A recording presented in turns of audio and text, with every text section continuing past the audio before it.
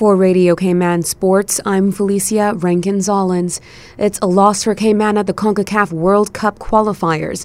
The opening match on Tuesday pitted Cayman's national under-17 boys against the team from St. Kitts and Nevis. They lost 1-0. Coach Michael Johnson. Big unfortunate loss, losing by 1-0 and by a penalty. It's just a difficult thing to take. The boys are very upset, and with them lacking that real international match experience, it was a big difference and challenge for them being the first World Cup qualifier. We have two other games, and that's now the focus. So we have the Dominican Republic. It is the strongest team in the group. They are the home team. They won their first game 8-0. So we can already see it's going to be a tough game. It's just now for us to try to execute and follow a game plan and try to execute and finish, which we were missing against that St. Kitts team.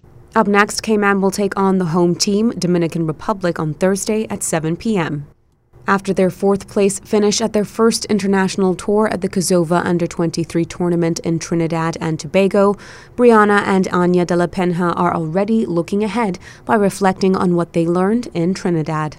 It was extremely exciting, training for so long and always wanting to go out, but never really had the opportunity, whether that's partners or just time of the year. Being able to represent our island is an extreme honor, right, to every extent. To be able to wear that bib, that uniform that has K on it, that has our number on it, that is an honor. It was a really great experience. I was really glad that we gained a lot of exposure playing with other players. It was just really good, and I definitely learned a lot, and it was a very valuable trip. Elder sister Anya tells Radio Cayman Sports, in terms of skills, there's lots of opportunities for growth. Obviously, we are one of the youngest teams in the group, so there's always room for improvement.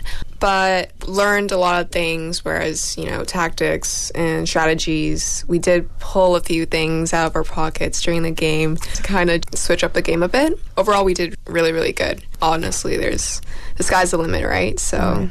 Coach Trevor Thoreau says the pressure is on now to get the ladies ready for Leg 2 of Kosova. The second tour is going to be taking place for Kosova in Aruba, 22nd to the 24th. There are 4 in all.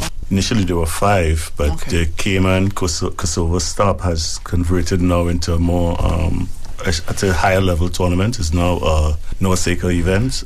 So you'll see probably United States, Canada, Mexico. But I think Aruba will have a larger contingent of Caribbean teams because we're really trying to create development in the Caribbean. And one of the things that you see from the last tournament is that teams were very excited to be playing in the semifinals and finals because it was strictly a Caribbean event. It only helps you to work harder when you think you have an opportunity to win and then reach to the next level. So the Cayman stop is going to be very exciting for our young players because they're going to be playing against US and Canada and stuff like that. Yeah. But they have a more important stop against Aruba before.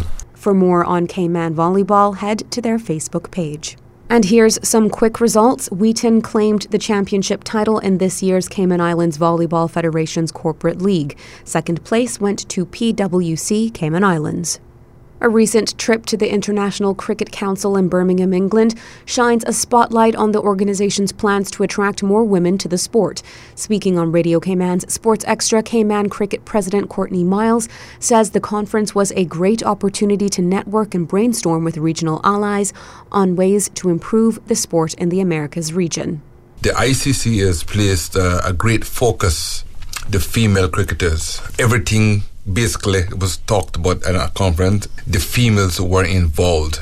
We were able to see them put together a panel of international female players from Australia, Zimbabwe, the West Indies, England, Sri Lanka. It was great to just listen to them and tell you how cricket is developing in their country for the females. Came back with a lot of ammunition and said, if they can do it, we can do the same in our country.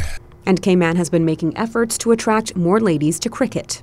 Here in Grand Cayman and throughout the Cayman Islands, we will be placing a lot of focus on the development of the ladies' cricket. We did have a female cricket launch earlier in this year, and that was a success. And I'm pleased to say that it will go on again next year. The group also took the opportunity at the conference to discuss the way forward for competitions as well as training and development around the region. And we are working on to put together a program where all of these smaller countries can come together and do a competition which will start in 2025. And it's a lot of work to be done because it involves a lot of networking. And so far it's been pretty good. Bermuda and the Cayman Islands and the Bahamas is taking the lead there. The conference was held in mid-July. And that's it for sports. For Radio Cayman, I'm Felicia Rankins-Zollins.